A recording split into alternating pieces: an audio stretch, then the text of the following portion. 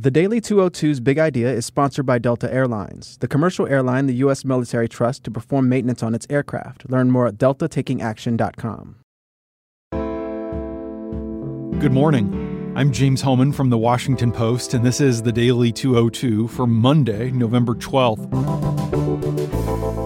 In today's news, House Democrats promise a January hearing to grill Matt Whitaker. Emmanuel Macron trolls President Trump in Paris. And lawsuits are flying from Arizona to Georgia over last week's election results.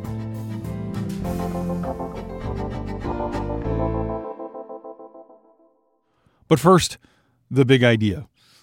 The first ever recount in 3 statewide races in Florida kicked off in earnest Sunday on a contentious note. Republican Governor Rick Scott sharpened his attacks on his opponent in the razor-tight U.S. Senate race, and he filed a new round of lawsuits against Democratic election officials. Scott accused Senator Bill Nelson, the Democrat who he ran against, of trying to commit fraud to win the election, and his campaign filed suit against Brenda Snipes and Susan Butcher, the election supervisors in Broward and Palm Beach counties, 2 Democratic strongholds. Democrats called it desperation by a candidate sitting on a precarious vote lead, and state officials stressed that they have found no evidence of criminal conduct. Scott told me in an interview on Sunday that he's building his Senate office staff and preparing to come to D.C. for new member orientation. He's talking with Mitch McConnell about what committees he might sit on. He's the rare freshman who comes in as longtime friends with Mitch McConnell, who he's known since the 90s, and he has a good relationship with Trump, whose Mar-a-Lago club is in the Sunshine State. In the Senate contest, though, Scott's lead over Nelson has narrowed to 12,562 votes. That's out of more than 8 million ballots cast. It's a margin of 0.15%. State law mandates a machine recount if the margin is less than half a percentage point. Scott notes that no recount has ever awarded someone more than 12,000 new votes. When pressed on his fraud claims, Scott referred to a lawsuit Nelson has filed to re-examine ballots with signature issues. He also mentioned an incident which was first reported by conservative media in which a lawyer claiming to represent Nelson objected during a public hearing to tossing out a provisional ballot from a non-citizen. Nelson's recount attorney, Mark Elias, said in a statement that the lawyer at the meeting in Palm Beach County was not someone who was authorized to make such an objection and that non-citizens cannot and should not vote in U.S. elections. Election administrators are racing against the clock now to finish the machine recount ahead of a Thursday deadline to present their findings. If the current margin in the Senate race holds, it would be slim enough to trigger a hand recount. In that scenario, officials would have only 3 days to personally inspect every ballot with an overvote or an undervote. Those are ballots on which the voter selected no candidate or more than one candidate in the race. So you might have voted for governor, but not Senate, or Senate, but not governor. This could spark a lot of disputes over whether the voter intended to mark the ballot this way or not. In Broward County, which is where a lot of these fights are taking place, the ballot design is confusing. There are a lot of echoes to the 2000 recount when George W. Bush was narrowly declared the winner, and it seems Florida hasn't learned a lot of lessons since then. The governor's race is also tightened, with Ron DeSantis, a staunch ally of President Trump, ahead of Tallahassee Mayor Andrew Gillum, who would be the state's first African-American governor, by 0.41%. If that holds, the margin would fall short of the 0.25% threshold for a more involved hand recount. There remains plenty of uncertainty about the path forward. My colleagues Sean Sullivan, Beth Reinhardt, and Felicia Sonmez are on the ground in the state. There are new legal disputes that could slow the pace of the proceedings. A lawsuit filed by Nelson, for example, seeks another look at absentee and provisional ballots with signatures that don't match voter registration records. That will be heard by a federal judge this week, and it could have a major impact on the election's outcome. So lots of drama to continue to monitor down in Florida. And that's the big idea. Here are 3 other headlines that should be on your radar. Number 1, there's litigation in other uncalled races that's worth noting as well. Democrat Kyrsten Sinema has widened her lead in the Arizona Senate race as hundreds of thousands of ballots remain uncounted. As of Sunday evening, she now has a 1.5 percentage point lead. Her campaign expressed confidence that that lead is insurmountable by Republican Martha McSally.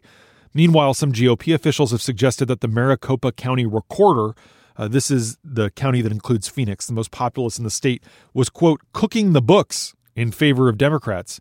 One of the officials making these unfounded claims with no evidence to back up was Senator Cory Gardner of Colorado. He's the chairman of the NRSC, and he appeared on 2 Sunday shows to say that the books were being cooked, but he couldn't give any evidence when pressed.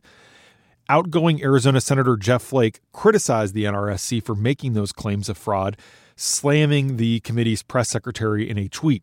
And in Georgia, Democrat Stacey Abrams has filed a new lawsuit to try to force a runoff in the governor's race.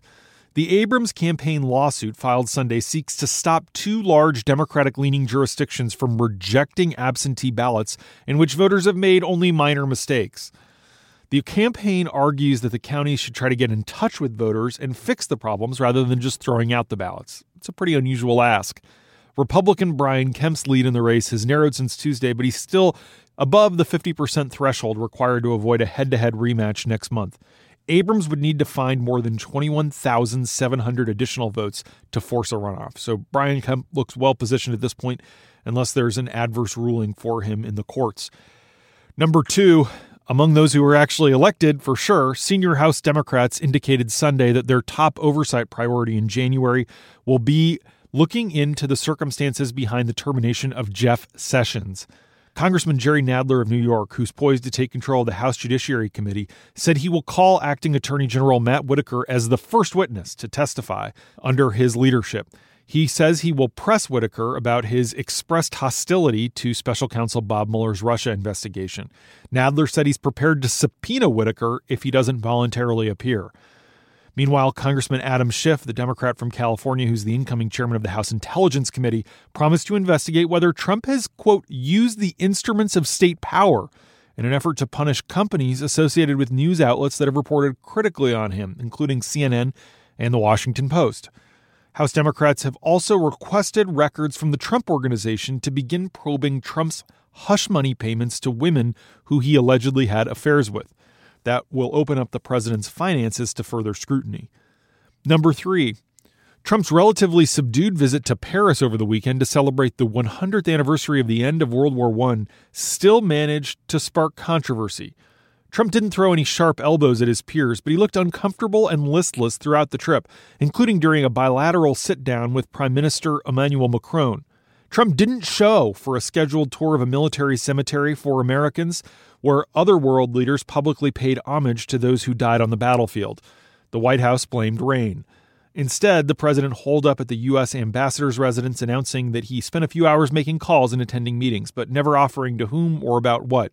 On Sunday, Trump arrived separately from the 60 other world leaders at a remembrance ceremony at the Arc de Triomphe. In his speech, Macron issued a strong denunciation of nationalism. It was very clear that he was speaking to Trump and Russian President Vladimir Putin, who was also there. Macron said, quote, "Patriotism is exactly the opposite of nationalism." Trump sat stone-faced while he spoke. Macron's speech was full of literary allusions, including quotes from French poets who served and died in World War I. He also made a subtle reference to a well-known 1927 French book that decried the elites at the time, who embraced reactionary, nationalistic ideologies at the expense of a rational consensus. Macron said history will remember the image of multiple world leaders whose countries were once at war gathered in peace a century later under the Arc. The question, he said, was how that image will be interpreted. Will it be the symbol of a durable peace among nations?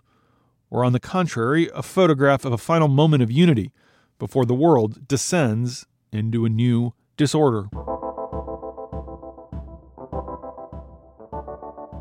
And that's the Daily 202 for Monday, November 12th. Thanks for listening. I'm James Hohmann. I'll talk to you tomorrow.